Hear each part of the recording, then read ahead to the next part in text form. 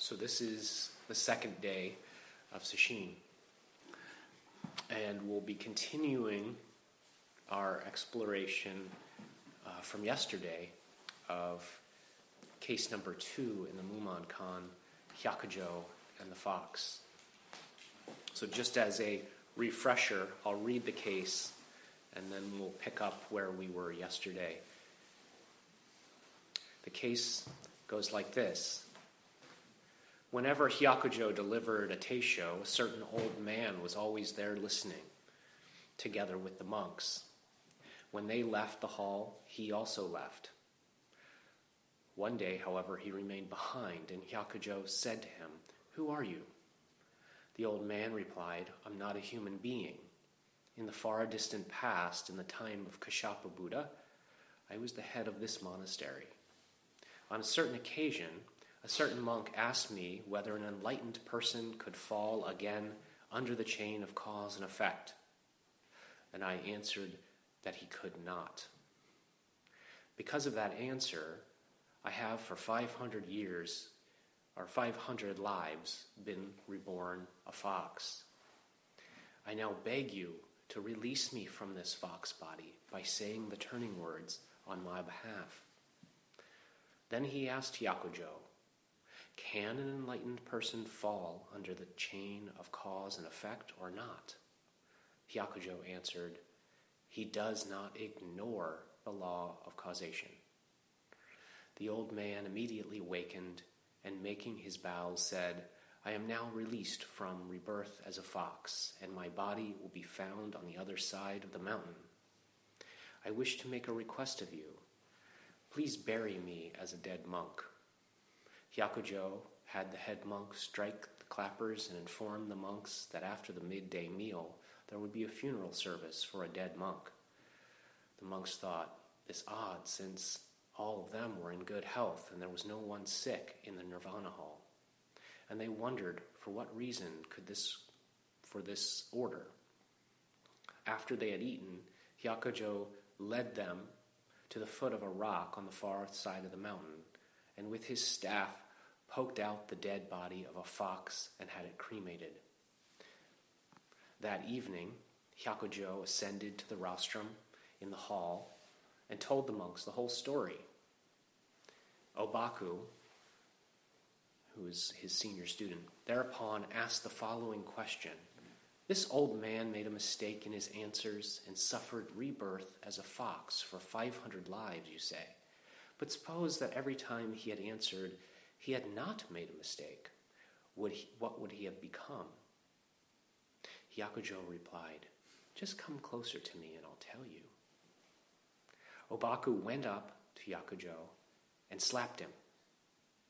Hyakujo, clapping his hands and laughing, exclaimed, "I thought the barbarian's beard is red, but I see that you are a barbarian with a red beard."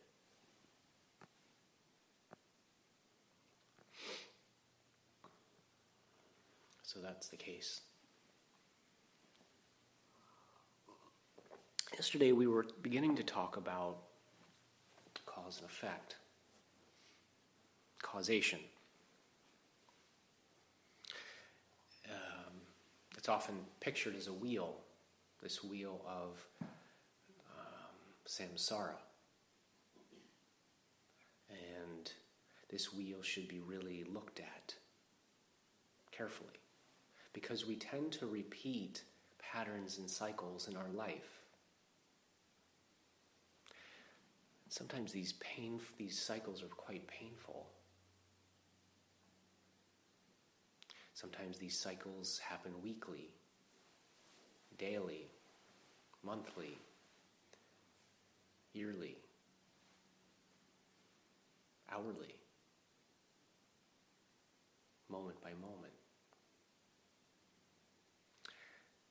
From a Buddhist point of view, these cycles emerge because of the 3 poisons, which are greed, hatred, and delusion. Another way of putting that would be attachment, which is greed, aversion, which is hatred, ignorance, which is ignorance. And classically in Buddhism, these are represented by three animals: a bird, a snake, and a pig. And then, of course, in this koan, in this case, it's a fox.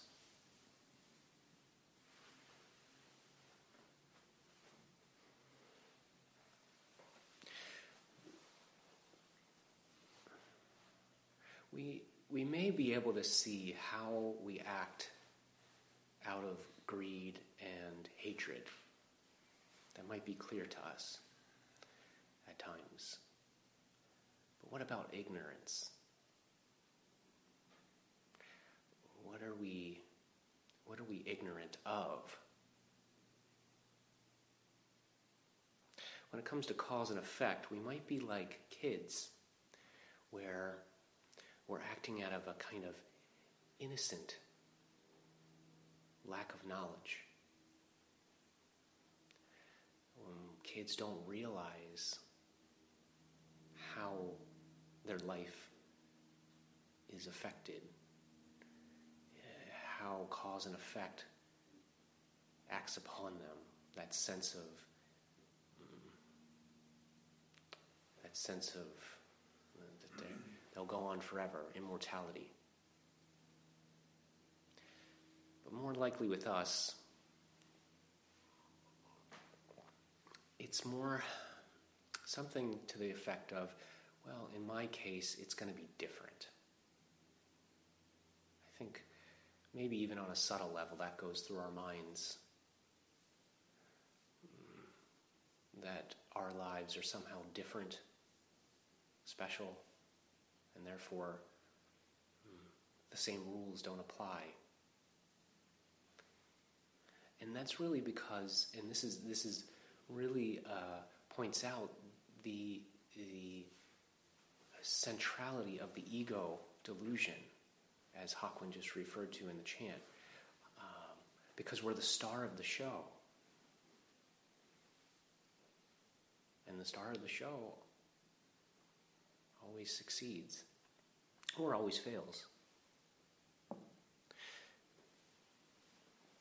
Sometimes we ignore our ignorance is manifested through sheer denial of our cycles. Sometimes it's forgetfulness. We forget the pain. Sometimes we blame others. So,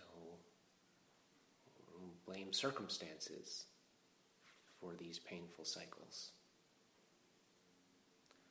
Sometimes we fool ourselves into thinking this is going to be the last time.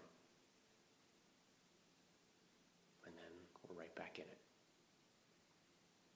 In terms of spiritual practice, we may even come to believe, like I said yesterday, that we're above such cycles. This is common when people have a first insight, to believe that they've transcended the world of regular things and regular feelings and all of that. The other way that spiritual practice can keep us stuck in our ignorance is cycling in complacency. Complacency that there's nothing to get, there's nothing to do. Everything is whole and complete just it is. So why make an effort? Why change? Complacency is a real troubling force for Zen practitioners, of just sitting and kind of zoning out.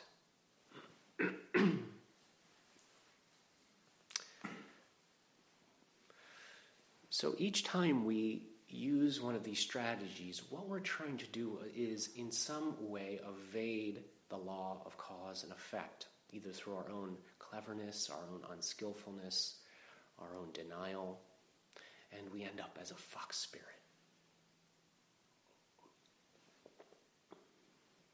And so the old man in the koan asks, "Can you please say a turning word, something that'll set me free from this cycle of being reborn over and over and over again?" And what's important about this, to my mind, is in this case, he admits that he made a big mistake. He misspoke. He gave bad advice.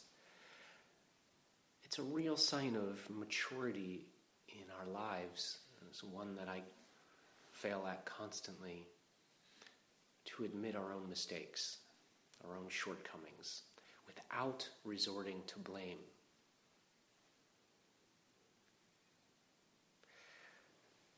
There's a story, very briefly, of a Japanese airline pilot. Apparently back in November of 1968,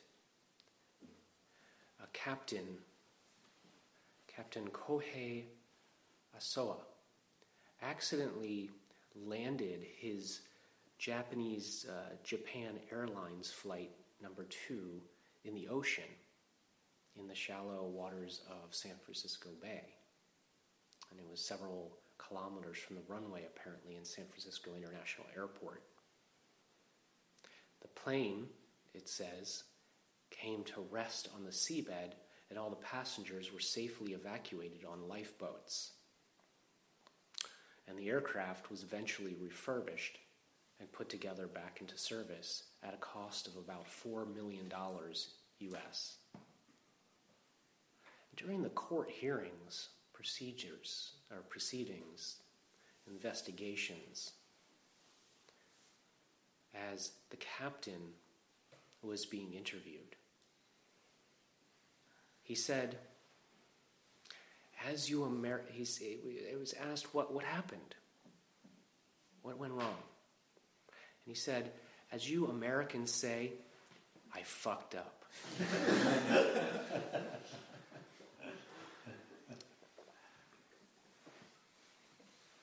Even though, of course, there were contributing factors. He could have used in his defense that the weather was really low visibility. There was low contrast between the cloud cover and the water. The crew was using new landing system that they'd never used before. All of these things, of course, he could have gone to as his first defense. But he didn't.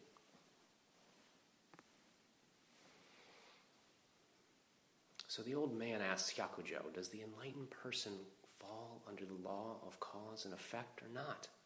And Hyakujo says, the enlightened person does not ignore the law of cause and effect.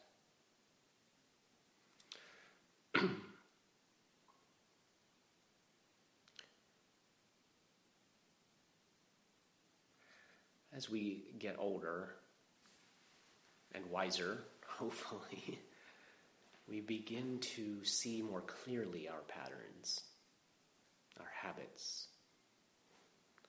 and we're not quite as surprised by them when they come up. Sometimes we learn to take a different road before they get too painful. And a big part of our practice is learning ahead of time to see and anticipate these traps.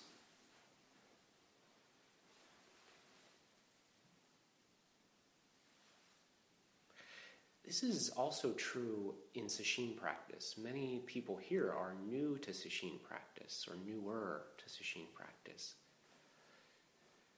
We, as you gain experience in practice, you learn the most skillful ways to do a retreat, to do Sesshin. how to get the most out of it. We may stop caffeine earlier. We may, before sesshin starts, we may begin to stop the constant influx of media before sesshin starts. A lot of little things like this pave the road for a smoother sesshin and allows us to go deeper more quickly, because our minds, believe it or not, that everything that goes into our minds stays there. So if we binge on media, guess what's going to happen when we try to quiet our minds? All that stuff's in there. It's gonna have a harder time quieting. So as we get older and more experienced in practice, we learn these things ahead of time, and then we make choices to make our practice smoother. We also become less intimidated by Doksan. We don't fight the wake-up signals laying in bed. Damn drum.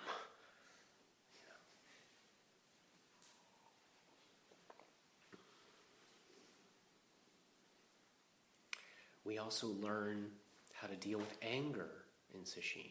Anger at others. We learn to deal with anger towards ourselves. We learn to deal with self-criticism and not believing it, not buying into it. It's not that these things stop coming up necessarily. Maybe they will eventually, but we just don't believe it. Again, we recognize it. There's that old friend again. There it is. Okay. I'm kind of bored by you now.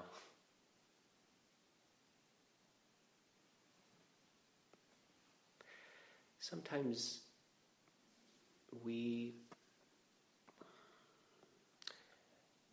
just have to go through these things. And they may stop eventually or might not. So a big part of practice is knowing yourself enough not to fall prey to your habits. So this is part of what this koan is getting at. Not being reborn over and over and over again into those same cycles. But this is a Zen koan, so it's also about experiencing something deeper. What do these cycles look like from the absolute perspective? In other words, from the timeless perspective. What does it mean to get off the wheel of samsara from the absolute point of view? Does it mean that we stop making mistakes? Does it mean that we just don't care anymore?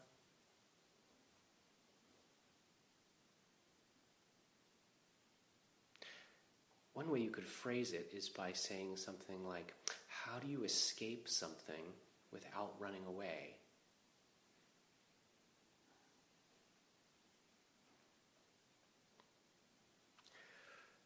One of the biggest mistakes that people make in life is believing that one day all the pieces of their life will fall into place.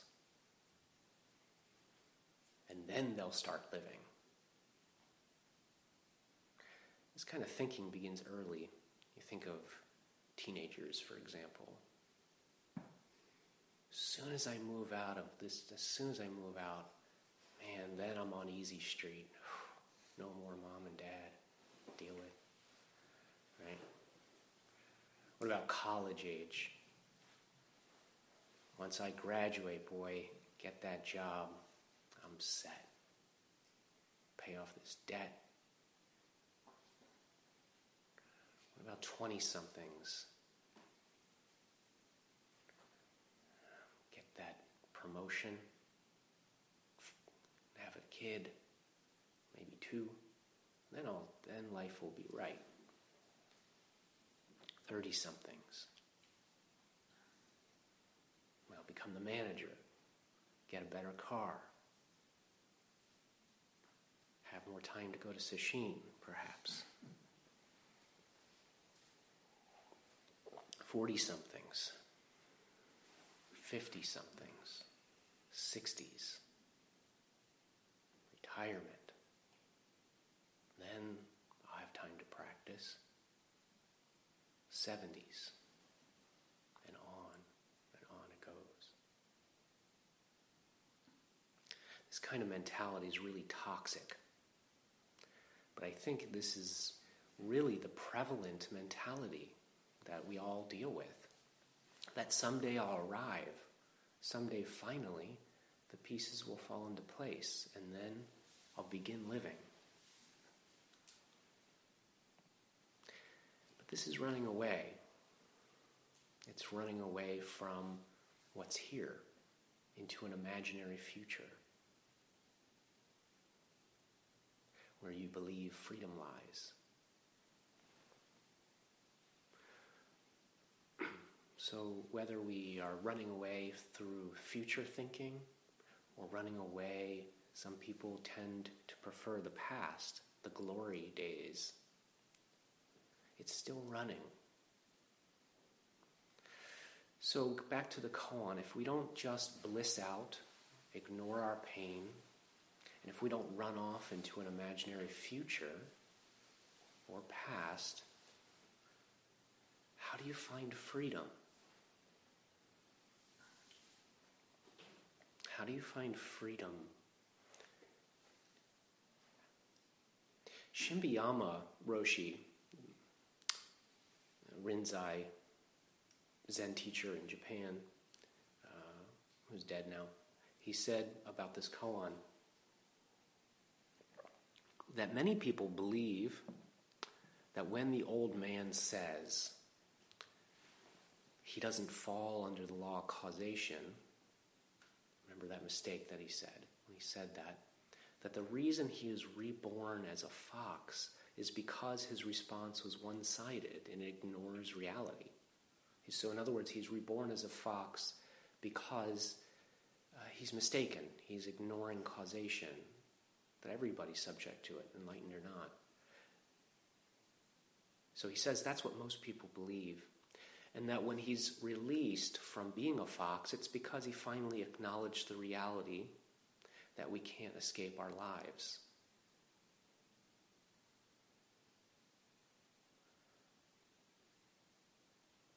If this was all that was to it, then this wouldn't be a koan.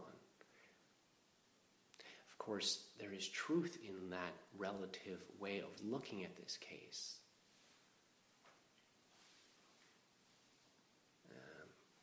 That would be more of a teaching story.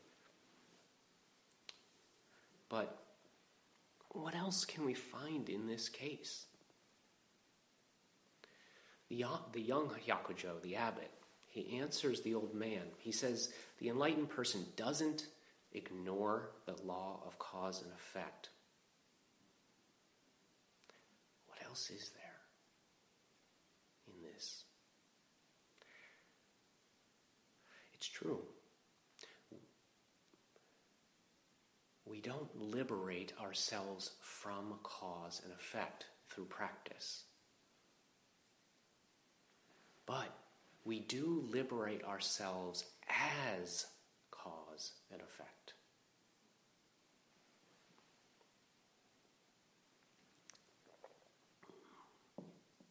Remember that Zen insight is seeing past all dualistic frameworks.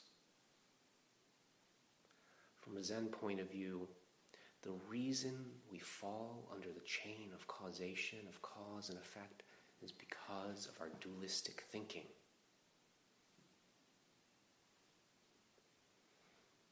What is causation? What is cause and effect? What is it really anyway? Just a concept. Just another idea.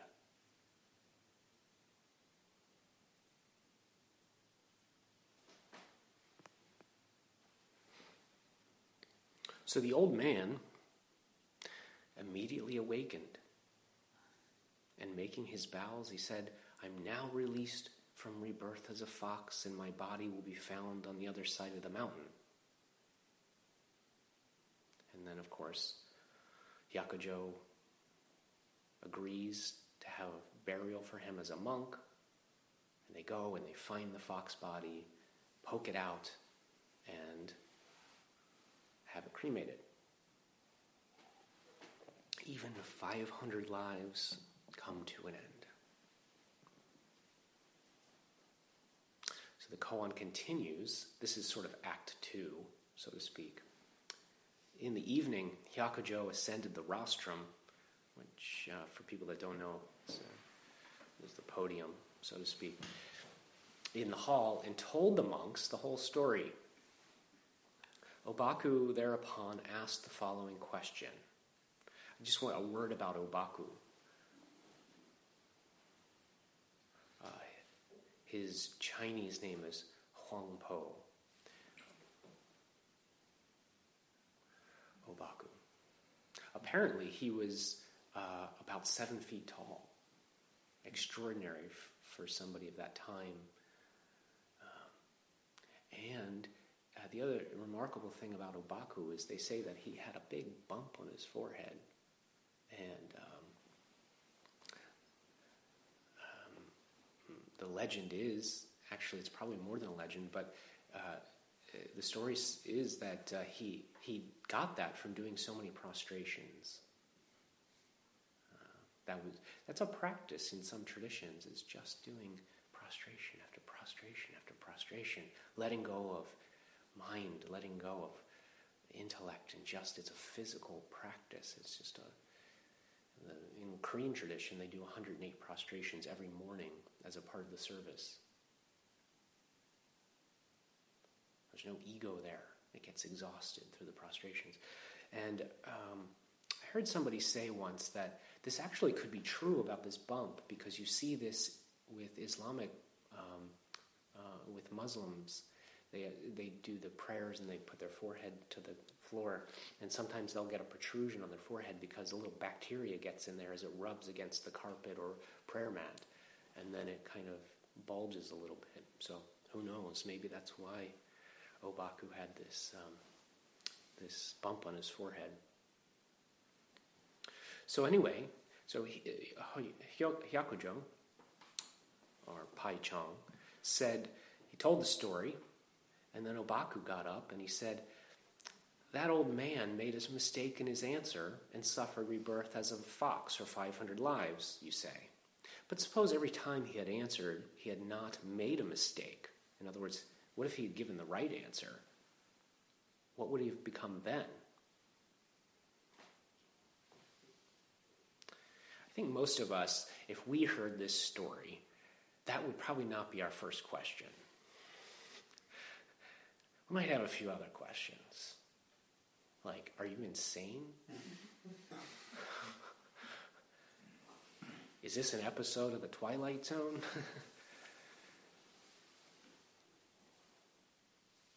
Are you on drugs? But he says, what would happen if he hadn't made a mistake? What then? Do you see what Obaku is trying to do to Huangpo, to Hyakujo, his master? See if you can get a sense of it. What then? What would happen if he said the right thing? These masters used to play with each other verbally. They used to banter back and forth to see if they could trap each other into sort of making a mistake, into the world of duality, and challenge each other.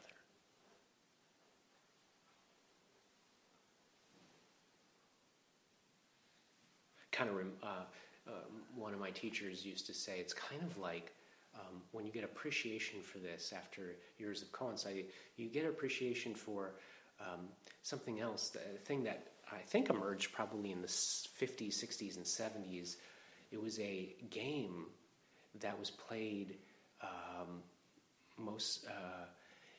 where guys, mostly guys probably, stand around, like on a street corner, and they would just kind of banter with each other. They would say, "Your mama's so da da da da da da." "Oh yeah? Well, your mama's so da da da da da da," right? And they would just one-up each other over and over again. This sort of play back and forth, and it was always in good spirit. But there was always a cleverness, a very witty cleverness to it.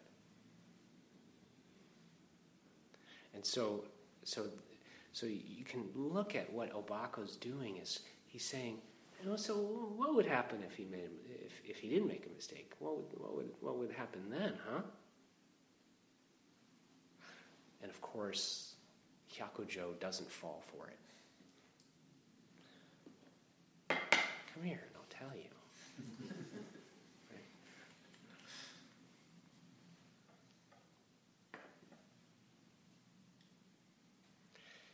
But remember, Obaku was 7 feet tall.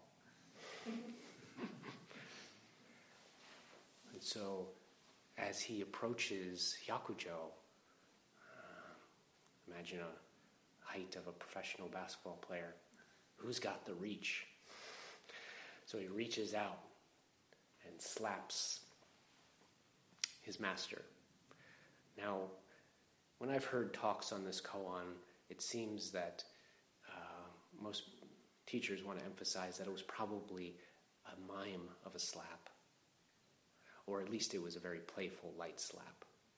It wasn't a forceful slap. But what's in that slap? What's in that? What's that about? Is it cruel? Is it he just playing?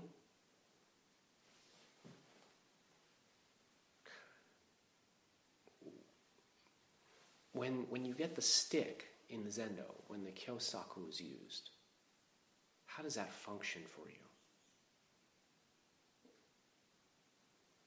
Slap, slap, slap, slap. Wake up. Just this.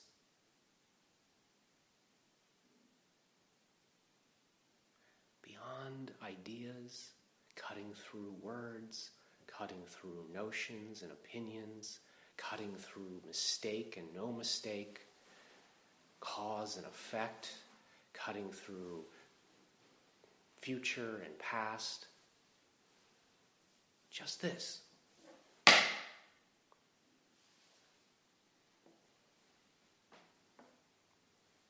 You can't get more direct than that.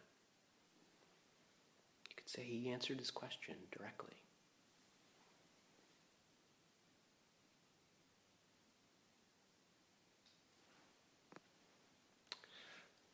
Mumon's commentary at the end goes like this. He says, not falling into the law of cause and effect, why was he turned into a fox? Not ignoring the law of causation, why was he released from a fox body? If in regard to this you have the one Buddha eye to see into this, you'll know that the former head of the monastery did enjoy his 500 years as a fox. We have to be careful about these why questions. Why was he released from a fox body? Why was he turned into a fox? Why? Why do I suffer? Why was I born into privilege? Why was I not born into privilege? Why am I so making the same damn mistakes over and over again? Why? Why do I have a bad memory?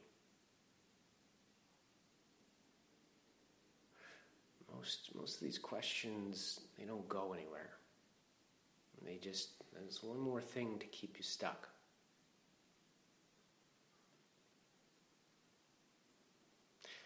But still, he says, at the end, he says, the former head of the monastery did enjoy his 500 years as a fox. What does it mean to enjoy something? Does a fox enjoy being a fox? How would you know? Robert Aiken, one of the pioneers of American Zen, related once he was going to Sesshin, and he would walk up into a park, a national park, to go to the retreat. And he was walking down the road, and he saw a fox cross the road. And then this newspaper started blowing around, and you know those little kind of mini twirling wind tornado things that you see once in a while? Kind of catches the paper, and it starts swirling it up. And the fox looks at Robert Aiken and then jumps on the paper. Boom! Pounce! And then looks back up at Robert Aiken again. And then jumps off the paper. And then the paper starts swirling again, and the fox jumps again. Boom! Pounces. And then runs off.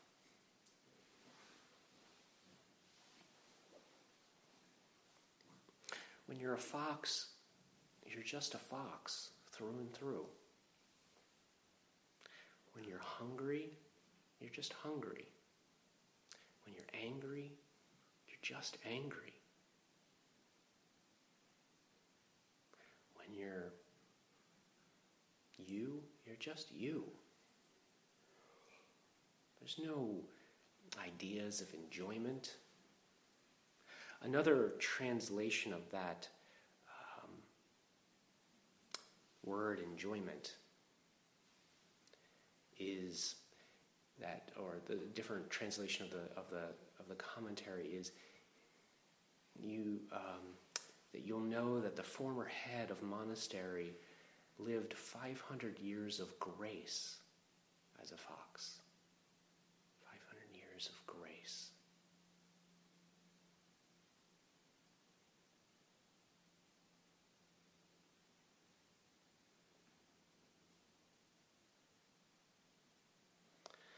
So Mumon's verse goes like this: not falling and not ignoring, two faces but one die, as in dice. Not ignoring, not falling, hundreds and thousands of regrets. Two sides, two faces.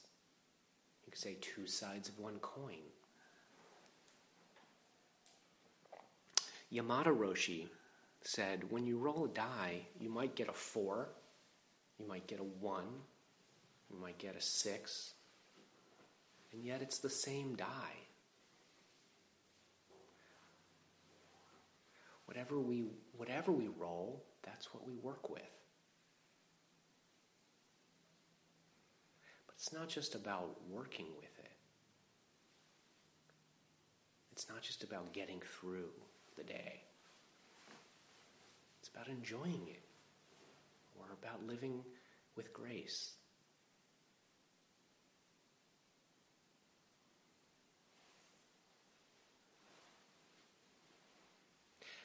Living with grace means to, one definition I came across says it's to do honor or credit by one's presence. To live with grace. A fox doesn't stand back and say, "Oh man, I wish I wasn't a fox." This is the human dilemma. How we stand apart from our experience and we judge it.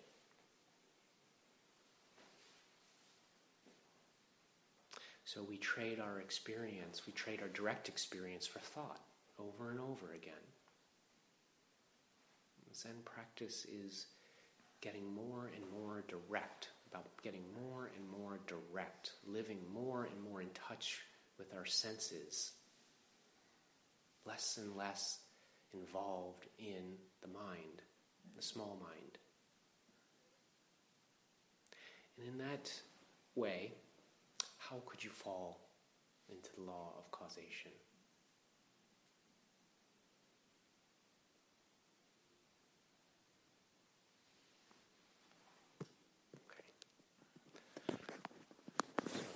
time is just about up.